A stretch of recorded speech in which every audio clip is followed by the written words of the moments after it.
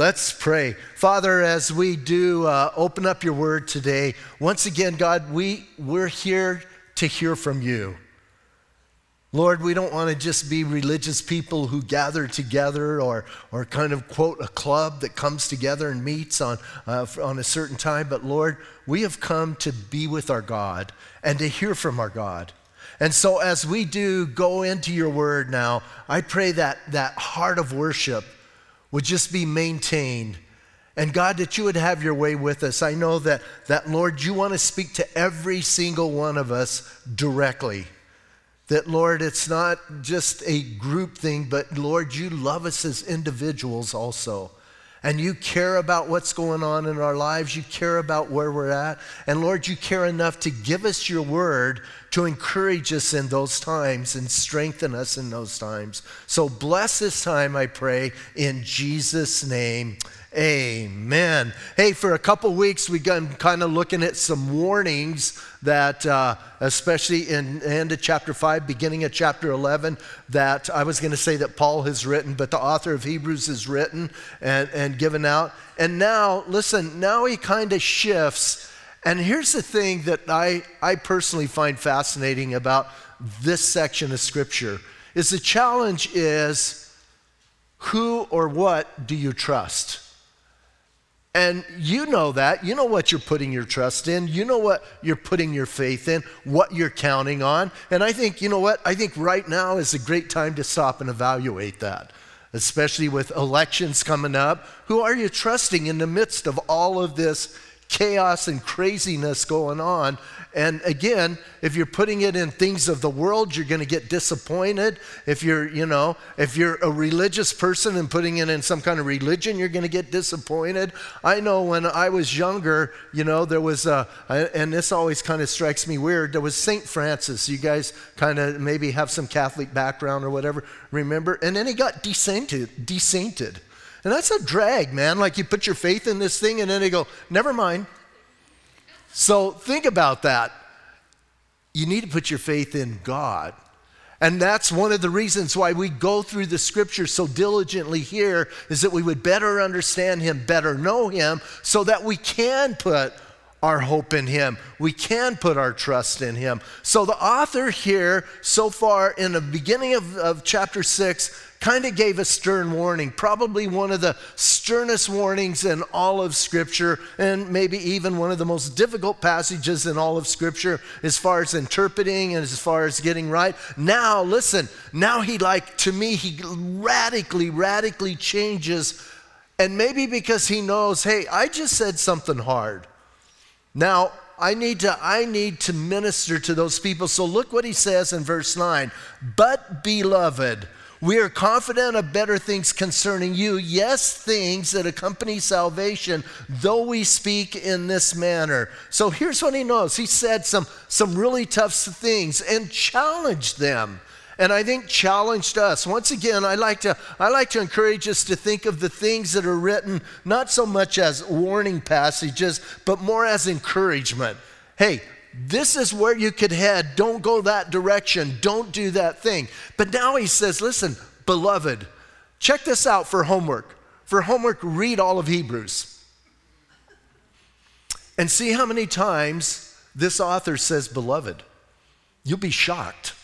So here's what I know. It wasn't something he just threw out there. There's some people that just throw things out there and they don't really mean it. Do you know what I mean? Like some people go, oh, I love you. And then they turn around and talk to the tree and say, oh, I love you. And you're kind of going, I don't think you really love me.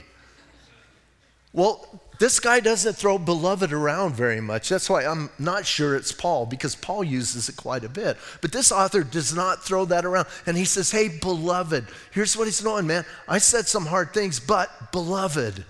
He goes, I'm confident. I love that. I'm confident, he says, of better things concerning you. He's looking at them and he goes, listen, man. And then he says this, yes, things that accompany salvation. Here's what he knows. You guys have demonstrated that the Spirit is working in you, that you have, not so much just partaken, but you have allowed that indwelling of the Spirit to radically transform your lives and change you. And he's seeing that and he goes, man, I have confidence in you, even though I spoke in hard ways. Now, here's what I appreciate about this author, is he says what needs to be said. And I believe all of us, we need somebody in our life who's willing to say the things that need to be said to us. And probably that should not be your spouse, because that could just cause a huge argument. But you need that person, you need that person who is willing to say the hard things to you, and that you can receive from them and hear it. That's important. And he says, listen, I had to speak in this manner because I love you and I'm concerned about you and I don't want you going in that direction. So, man, listen, I'm confident. And then listen what he says. He says, for God is not unjust. You know what? You might just underline that part. Don't read on. Look up. You guys keep reading, and we're done reading right now. He says, listen, because I think this is important. Do you ever remind yourself that God is not unjust? That he's a faithful God, a holy God, a righteous God, but he's never unjust. And I love that idea, because you might read 1 through 8, and especially 4, 5, and 6, and think, I don't know if God's so just. And he says, listen, he says, God is not unjust to forget your work and labor of love, which you have shown toward his name. Here's what he's saying, man. God knows what you've done for him and in his name, and that labor of love that you have for your God. And then he says, that you ministered, right? That labor of love that you have for his name, in that you have ministered to the saints and do minister. So past tense, you have ministered. Present tense, you're still ministering. But I want us to notice something, because I think this is extremely important. And in the world, I think the world gets it all mixed up. The world acts like we should be serving one another and concerned about one another, and then maybe other things come later. You will not really serve other people until you love God first. You have to have that labor of love for him, and then you're able to embrace others, because it's easy to serve people you get along with, right? It's easy to hang out with people that you have, a little bit more in common with. But man, you get around some people that, might rub you the wrong way a little bit, or might think a little bit differently than you and stuff. That takes the love of God. And if you do not love God, you're not going to minister to them. And you and I need to understand our service needs to come from, and it needs to start with, a love for him, and then flow out of that. Remember, Peter denied the Lord? That was a bummer for Peter, right? That was a huge thing.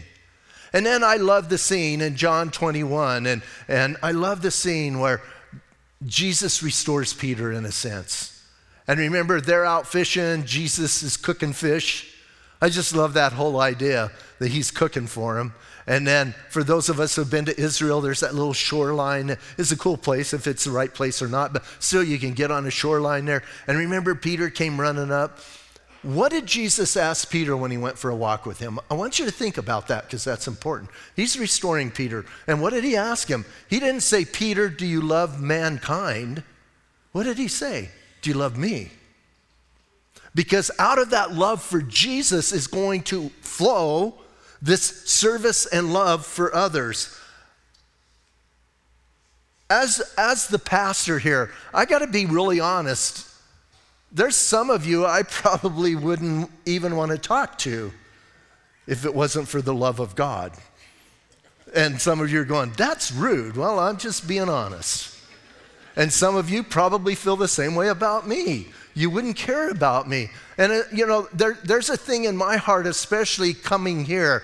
I don't know how many of you know, I planted a Calvary Chapel in Bisbee. Back when I got out of Bible college, I started there, and then I was friends with the person who was pastoring here at that time. The church was out on Hereford Road, and we were close friends and interacted. And then he was going to go teach at the Bible college, asked me to come to take this church. Now, this is going to be brutally honest, and we'll probably lose some people, but it's okay. I didn't want to come. I didn't want to come for a couple reasons. One reason, I got drafted. I was myself and a good friend of mine were the last two people in Bisbee to get drafted. There's a plaque. If you go to Bisbee, there's a plaque. No, there's not. Some of you are going, really? I haven't seen that. But we were the last two people. And, I'm honest, I did not like the Army. I did not like being in the Army. I did not like, the uniform. I didn't like anything about the Army. And I was so glad to get out. I remember my captain, right when I was getting ready to get out, he came to me and I was out of uniform. Shock. And he said, hey, could you put your shirt on and stuff? I need to talk to you. And he talked to me. He goes, do you have any inkling, just a little inkling that you might re-enlist? And I go, nope. And he goes, okay, we talked for an hour if anybody asks. So he went on his way. But then I got out, and even to this day, this is honesty. To this day, I go on a military base, I freak out. I just don't like them. I go up here on post and I'm going, I got to get off of here. I got to get out. Maybe I'm afraid they're going to keep me again. I don't know what it is, but I just go on and I feel out of place. I feel like I can't do things. I just do not like it. And God sends me to Sierra Vista. That is hilarious, isn't it? And that's the work of God. The love for Him will allow me to overcome I still don't go up on posts, but some of my fears of stuff. But listen, it's got to flow out of that. If our service and the things we do for others, and I'm not just talking about in church, I'm talking about generally in life, if that's not flowing out of a love for God, it's for nothing. He says, listen, man, it starts with the Lord and your heart tied to Him. And out of that then comes the other stuff. And he says, listen, you guys are doing that. And he's proud of them. But then he says this, listen, verse 11, and we desire that each one of you show the same diligence to the full assurance of hope until the end. Hey, don't stop. Be diligent. A relationship takes energy. And it takes work. I don't care what kind of relationship you have. If you're going to maintain a relationship, it takes work. I shared with some people, Gaynell and I, Friday celebrated 50 years of our marriage. That has taken years. We got married when we were like 4, but it was arranged. But that takes work. Listen, we didn't get to 50 years by just, hey, whatever happens will happen. We put work into it. We put energy into it. And listen here, he says, you need that diligence. Are you reading what he's saying? That same diligence, he says, to the full assurance of hope until the end. You've got to work on it. There are times where I begin to lose my hope as I walk with Jesus. I've got to renew that. How can I renew that? By getting in His Word, by praying, and by fellowshipping with the saints and gathering together with believers and getting that encouragement. When I think of diligence, I heard this story a long time ago, and I'm remembering part of it, so I hope I get it right. But there was a sailor who was on one of the ships in World War II, and they came against some of the Japanese ships, and they had a battle. And his gun, the big gun he was firing, blew up and knocked him overboard, and he went into the ocean, and he had a life belt on, and that kept him afloat, and another ship came by, picked him up, and put him back where he belonged in his first ship, and then that one sunk. It got sunk, and I'm thinking, bad luck, I don't want this guy around. And his life belt kept him going again, and he got rescued again, and ended up, and as he's recovering, he's looking at this life belt, and it was made by a company from his hometown. And he's reading it, and it has a number on it. So when he gets home, his mom worked for that company. And he asked his mom, what's that number all about that they put on there? And she said, that's a number for quality control that they can check on each one of us to make sure we're diligently doing our job. And he told her the number, and she started crying. It was her number. Yeah. diligently. So, hey, man, we need to diligently do our relationship with the Lord. And check this out. How long do we do it? To the end. When is the end? Well, it might be your end, or it might be when he comes back. I was thinking last night, I shared, wouldn't it be awesome? I'm going to get just a little political. Wouldn't it be great if on November 3rd, if he came back right when the polls were closing? Wouldn't that be like God, like, boom, I'll take care of it. I thought, wow, that's good. So if God's open to suggestions, but we have to do it until I think that would be just hilarious. Yeah, I would want to part of me would want to get left behind to watch the news. Like, what would they be? But anyway, so. Saints, we got to go to the end. And we got to be diligent. And then again, he says that you're full assurance of hope until the end, verse 12, that you do not become sluggish, but imitate those who through faith and patience inherit the promises. So don't be sluggish, man. Don't be that lazy person. Be that person. You're going to put energy, you're going to put effort into it, and you're going to go forward. And hey, when he talks about sluggish, here's the interesting thing. He talks about sluggish. The last time he talked about sluggish or kind of slowing down or dull was back in chapter 5, verse 11, when he said, you're dull of hearing. Remember, he had brought up Melchizedek, and he says, hey, I have a lot to say, but because you're dull of hearing, I need to say these other things. And now he's getting back there. He's been on like a side trail. We're coming back all of a sudden. But when he talks about being sluggish, listen, and then he says, hey, imitate those who through faith and patience inherit the promises. Do you have heroes of the faith? I think we should have biblical heroes. You know, we look at some of them and there are heroes, and many of us have many different heroes for different reasons. But I think we should have real life heroes. I think we should have some old dead guy heroes, right, that have finished and made it to the end. But I think we should have current heroes also that are fighting the fight, that are going forward, that are trusting in the promises of God in spite of everything around them. They're going forward. And here's what he's saying, man. You need to find those people and you need to imitate them. You need to look at them and go, there is someone who is trusting in the promises of God. I want to be like that. When I grow up, I want to be like that person or like that individual. And I think that's important. Now, as he says that, here's what I think. He wrote that. Don't read. He wrote that, and then I think he said this. Listen, I think it went ding, ding, ding, ding, ding. And he went, oh. And here's what I believe. I'm going to write about my hero. Right? Patience and faith.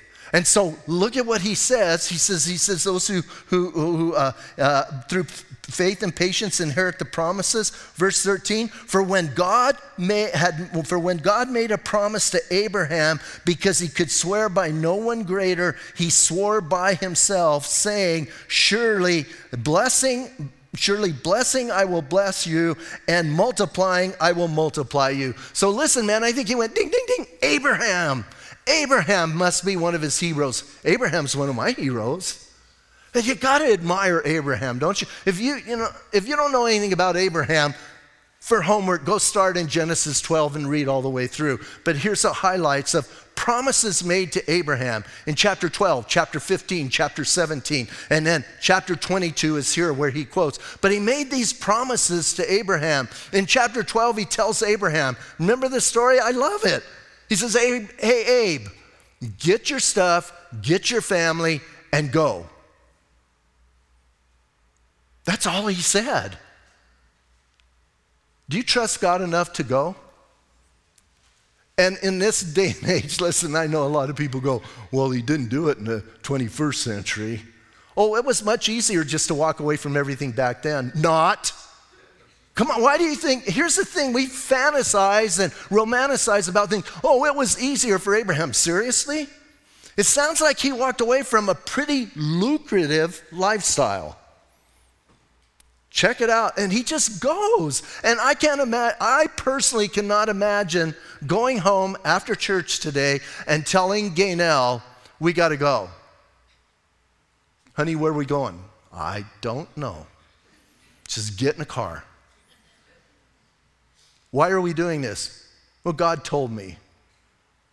I know what my wife would say. When he tells me, we'll go. But, listen, do you have that kind of faith that you're just going to do it? I love that, and I know I talk about that a lot because it just mesmerizes me. That is faith. It's not blind faith. And listen, he hadn't known the Lord long. And then in chapter 15, they have the whole encounter where God walks through the animal parts, he makes a covenant, and then gives him promises. And in chapter 17, he reiterates those promises. And then listen, he tells him, I'm going to make you a great nation. You go, and I'm going to make you a great nation. And remember, he goes and through 10 years.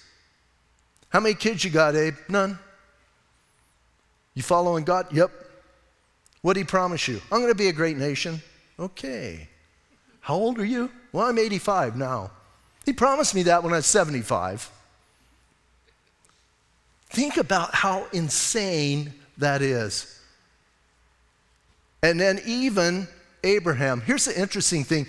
Have you ever noticed the New Testament doesn't tell us the ugly stuff about the guys that the Old Testament tells us? Have you ever noticed that?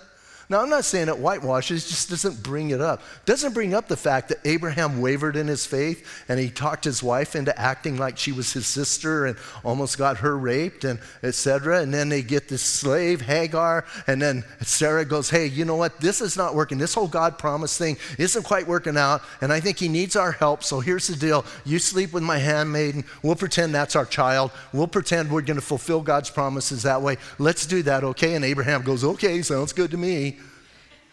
And he does it, and they have Ishmael. That makes a whole mess, and we can talk about all the generations after that. But man, he keeps going, and then finally he gets one kid, He gets his son, right? And he's going, I got my son Isaac. Now I'm going to be a great nation. How many kids you got? One. Got a good start. Do you have that kind of faith? Would you go around telling people if you only had one child that God was going to use you to make a great nation? And he does that. And then in chapter 22 here where the author of Hebrews quotes, God said, take your son and go up on Mount Moriah and sacrifice him to me. Wow, that's huge. Unless you really believe God. You see, I don't think it was ever huge for Abraham. Because God had told Abraham, I'm going to make a great nation through you and through your offspring. He had one son. How is all of that going to happen? It's got to happen through that son. God says, go sacrifice him. I believe from the moment God said it until God stopped him, I believe Abraham thought this, even if I sacrifice him, God has a plan to bring him back because he's the one that the promise has to go through. Remember when he went up on the mountain and he turned to the guys with him and he said, the lad and I, remember this is a teenager too, not a little bitty guy, we're going to go up, we will worship, and then what does he say? We will return. He knew. Because that was listen, it's not because he had some kind of blind faith, because that was the promise of God. Do you trust the promises of God? Do you know how many promises of God there are in the Bible? Over 4,000. Wow, that is a lot of promises, right? I mean, that's a lot. Number one, that's a lot to just keep track of. Do you trust the promises of God? Do you know any of the promises of God? Do you sit and meditate on some of those promises and what he's promised to do and how he's promised to do it? I think of a couple here, Romans chapter 8 and Ephesians chapter 1. Both of those talk about he's going to get us through to the end. He is going to make it. That's a promise from him. Not that we are going to do it, that he's going to do it. And you and I need to be people, we need to know I can trust God in those situations. So then, listen, then he tells him, he says, listen, man, God made that promise that by blessing, I'll bless you, and multiplying, I'll multiply you. Oh, and he does say that God made the promise because he couldn't swear by anything greater, so he swore by himself, right? Because usually when you take an oath or something, you swear by something greater than you, right? Even when, some of us, when we were heathen dogs, we would go, I swear on a stack of Bibles, like that mattered. But we would say things like that, right? Something always greater than us. And so God has nothing greater. And isn't it kind of good that the creator of the universe, when he makes a promise, he makes it dependent on him? Because if the promise fails, then the whole universe is going to fail. So I love that. So listen, he does that. And then he tells us, listen, verse 15, and so after he had patiently endured, he obtained the promises. So listen, man, Abraham's walking through. Abraham obtained the promises. What did he obtain? One son and some land in the Middle East. That's what he obtained. But for Abraham, that was enough. Is that enough for you? Number one, are you going to be patient? 25 years, that's a long time to wait for a promise, isn't it? 25 years. I read that and I go, if I have to wait 25 minutes, I'm like anxious. It's like, seriously? 25 years. How long did David have to wait? Think of the great men of the Bible and check out how patient they were waiting for God to fulfill what he said he was going to do. And us, I don't know, maybe I'm just speaking me. I'll just say me. I'm not that way, man. God's got like a 48-hour notice. You make a promise, 48 hours. We're done. So listen, man, you've got to be patient. And he says he obtained the promises.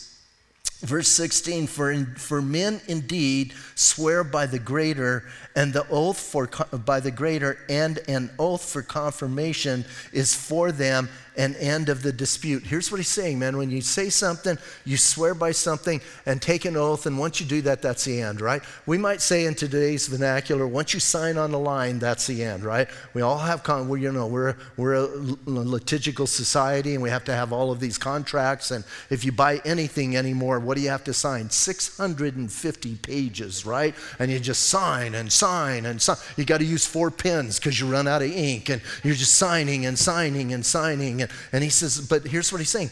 Once you sign it, it's over. The people selling you a house, once you sign that, it's done.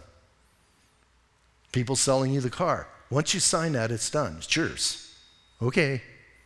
And so this is what he's saying. It's done. And the same with God. He says, verse 17, thus God, determining to show more abundantly to the heirs of the promise the immutability of his counsel, confirmed it by an oath, that by 2 immutable things in which it is impossible for God to lie, we might have strong consolation who have fled for refuge to lay hold of the hope set before us. Man, listen, I love that. Here's what he's saying. God is unchangeable. When you talk about, God being immutable, it means it can't change. God cannot change. And I love by 2, he says, listen, by 2 things that cannot change, he says, God doesn't lie. And we need to depend on that. What are the 2 things? God's oath and God's promise. And if God makes a promise, he is going to keep it. He will keep it all the way through. And we need to know that. And then he says this, listen, here's what he says. And he says, we have this strong, those of us that we might have a strong consolation who have fled for refuge to lay hold of the hope set before us. Have you fled for refuge to Jesus Christ? Remember in the Old Testament, in Numbers and Deuteronomy and Joshua, those books you love to read, especially Numbers and Deuteronomy. Remember the cities of refuge? And it would lay them out. And if you committed some kind of crime, you could run to that city, and if you got in that city, you were safe. and they couldn't do anything to you. But if you stepped outside of that city, they could then bring charges against you. You had to stay within the walls of that city, and you had that city of refuge. Well, it's kind of like Jesus. We need to stay in Jesus. He is our refuge right now. You know what's interesting is it's not just Old Testament that had those. Other cultures, other places have cities of refuge. If you go to Hawaii and you go to the Big Island, Hawaii, they have cities of refuge that were our ancient cities where people would, I don't know how they got to that island, but if you got to that island, you got in that little compound, you were safe and they couldn't bring charges against you. So it's the same thing. So here's what he's saying. Jesus is our city of refuge. And you run to him and you stay in him. And then when he talks about refuge, listen, here's what he says. This hope we have in verse 19, this hope we have as an anchor for the soul. Woo! That is awesome. An anchor. Oh, I think in the first century they had maybe a little bit more familiarity with anchors than maybe especially we do in the Southwest. Like I was born and raised in the Southwest. We don't float many boats. So I know nothing about boats or ships other than what I read. But I do understand how important anchors are. And they're important. They were maybe more important. I don't know. I don't know if today they're still just as important. Because what does the anchor do? Number one, if it's rough seas, and you're stopped, you put the anchor in to stabilize the vessel and keep it from being tossed to and fro as much. Or you don't want it drifting away, right? You put the anchor down so you don't like park your boat and go have dinner and come back and it's gone. So, anchors are important. And he says, listen, man. He says, this hope we have as an anchor for the soul. An anchor. Do you know? Here's an interesting thing. In the first century, second century, third century, do you know what the biggest emblem for Christianity was? It wasn't the cross. They're not going to put a cross up. What did the cross mean in the first century? This is a means of execution. The biggest emblem for Christianity wasn't a fish. It was the anchor. The fish was right next to it. That's amazing when you think about it. In the catacombs, there's more anchors than anything else drawn on the walls, not literal anchors, but anchors was it. Anchors, because they believed in that was the stabilization of their life, man. You get in Christ. Now, and here's a funny thing. When you drop an anchor, I just use the term, right? What do? You drop an anchor. What do? We send our anchor up, right? Our anchor doesn't go down. Our anchor goes up with Jesus, and we're anchored in him. And listen, that's an important thing. Listen to these scriptures, because here's some promises we have and guarantees we have about this. He says, listen, in Joshua says, now I'm about to go the way of all the earth, and you know with all your heart and soul that not one of the good promises of the Lord your God gave you has failed. Every promise has been fulfilled. Not one has failed. Woo! Can you say that in your life?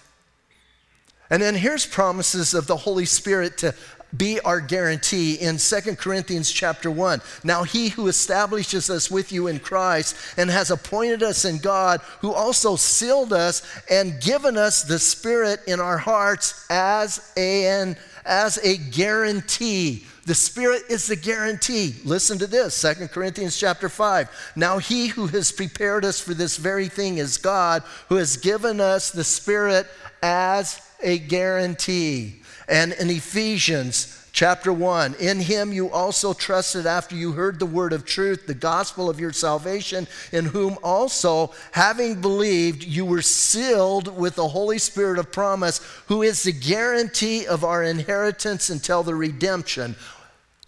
The Spirit is our guarantee. God has made us promises. Are you anchored in them? Oh, it gets better. Listen, it's not just the anchor. It's that Jesus took that anchor someplace. Listen, this hope we have as an anchor for the soul, both sure and steadfast, which enters the presence behind the veil where the forerunner has entered for us, even Jesus, having become high priest forever, according to the order of Melchizedek. Now listen, for you and I, when he talks about behind the veil, for most of us, that doesn't mean a whole lot in our culture. If we've read the Bible, we understand what he's talking about, and we have an understanding. But listen, and here's what he's saying. Jesus took that anchor. Check this out. He took that anchor behind the veil. What does that mean? If you're familiar, the Old Testament temple, outside, I get a little flippant, I guess. Outside, you had the barbecue area, right? Right, where you offered the sacrifices, the burnt sacrifice. Wasn't that just a big barbecue? I mean, come on, really? Like, do you think when God says it's a great fragrance to him, is something that's overdone a great fragrance? No, I think they're barbecuing. And God goes, when your neighbor's barbecue, do you do that? Oh, that smells good.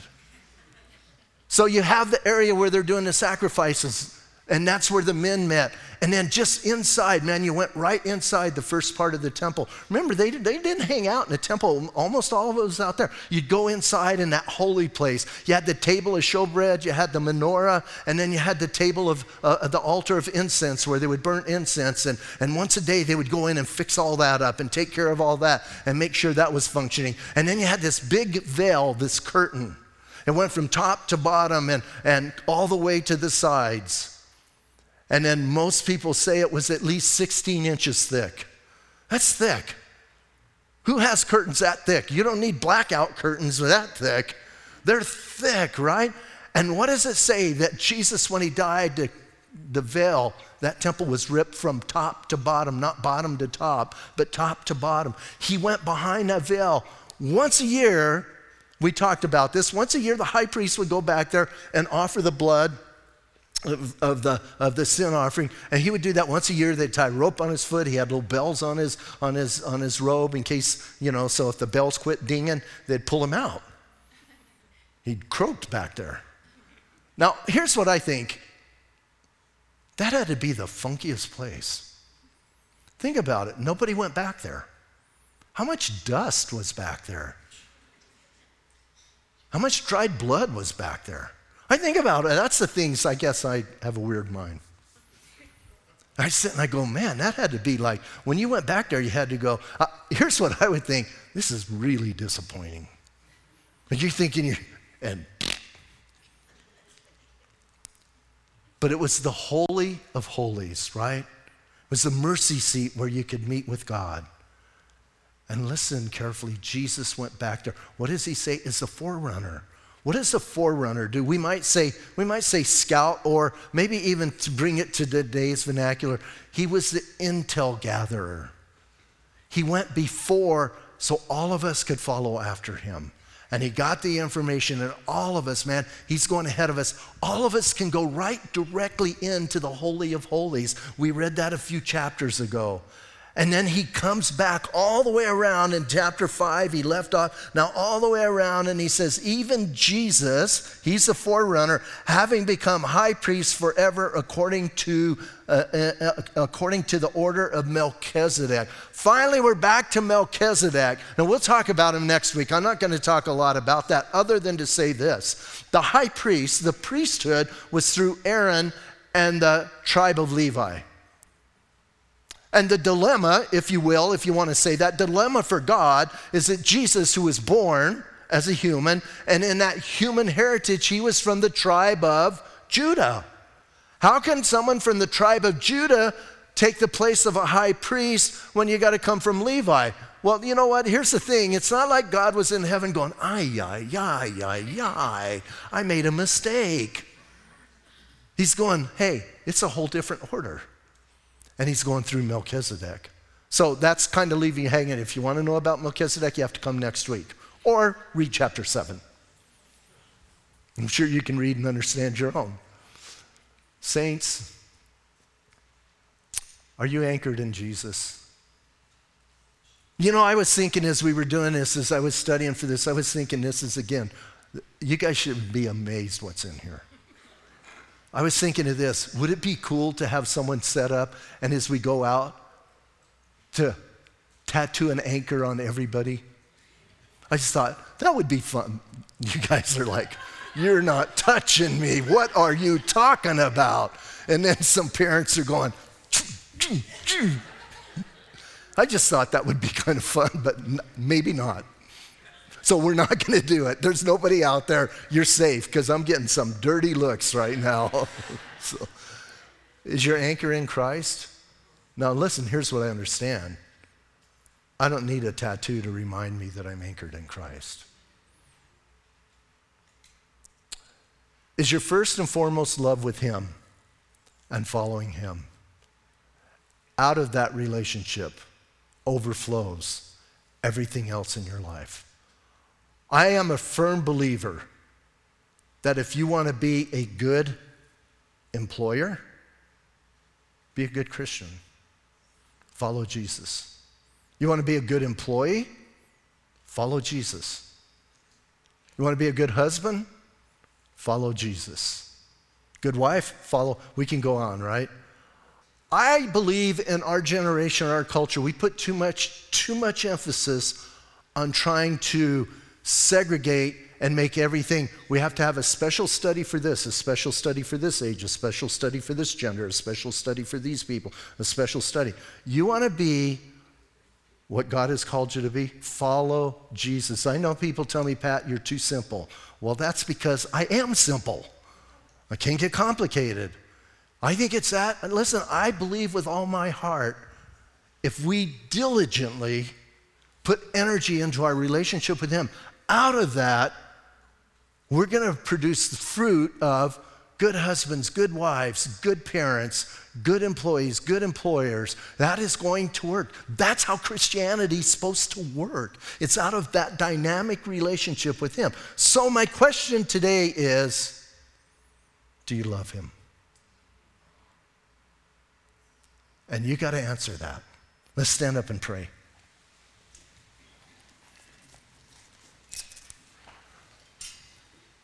Father, I do thank you this morning. The opportunity that we have to just sit and absorb from your word. And that just the author putting it in such ways that, Lord, there's good things going on in our lives.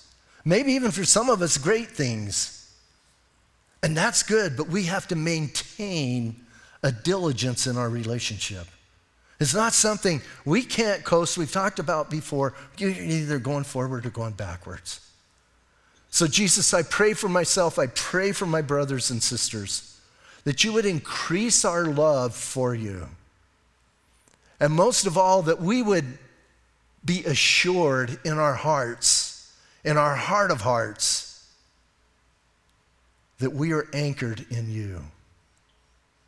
All of the warnings we've read so far are about people who are posing and pretending.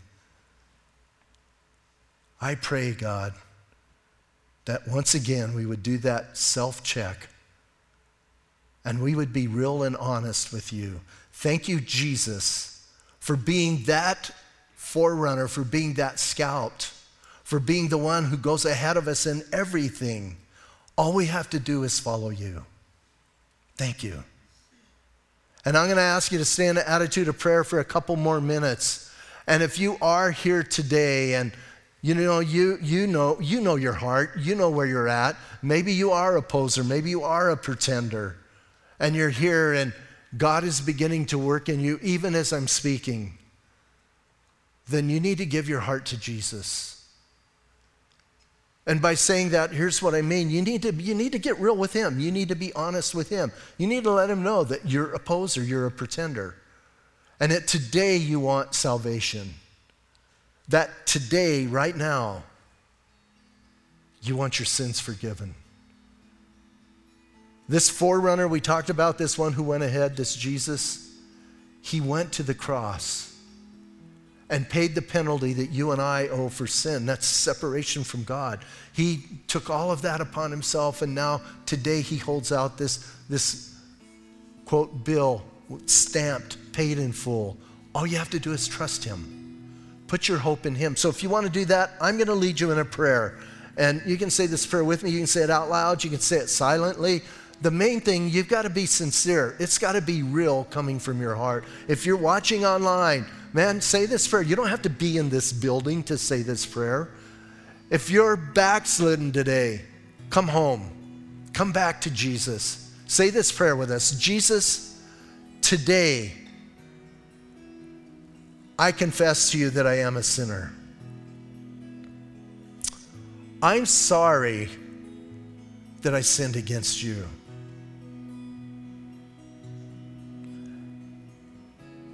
And God, I'm asking you to forgive me.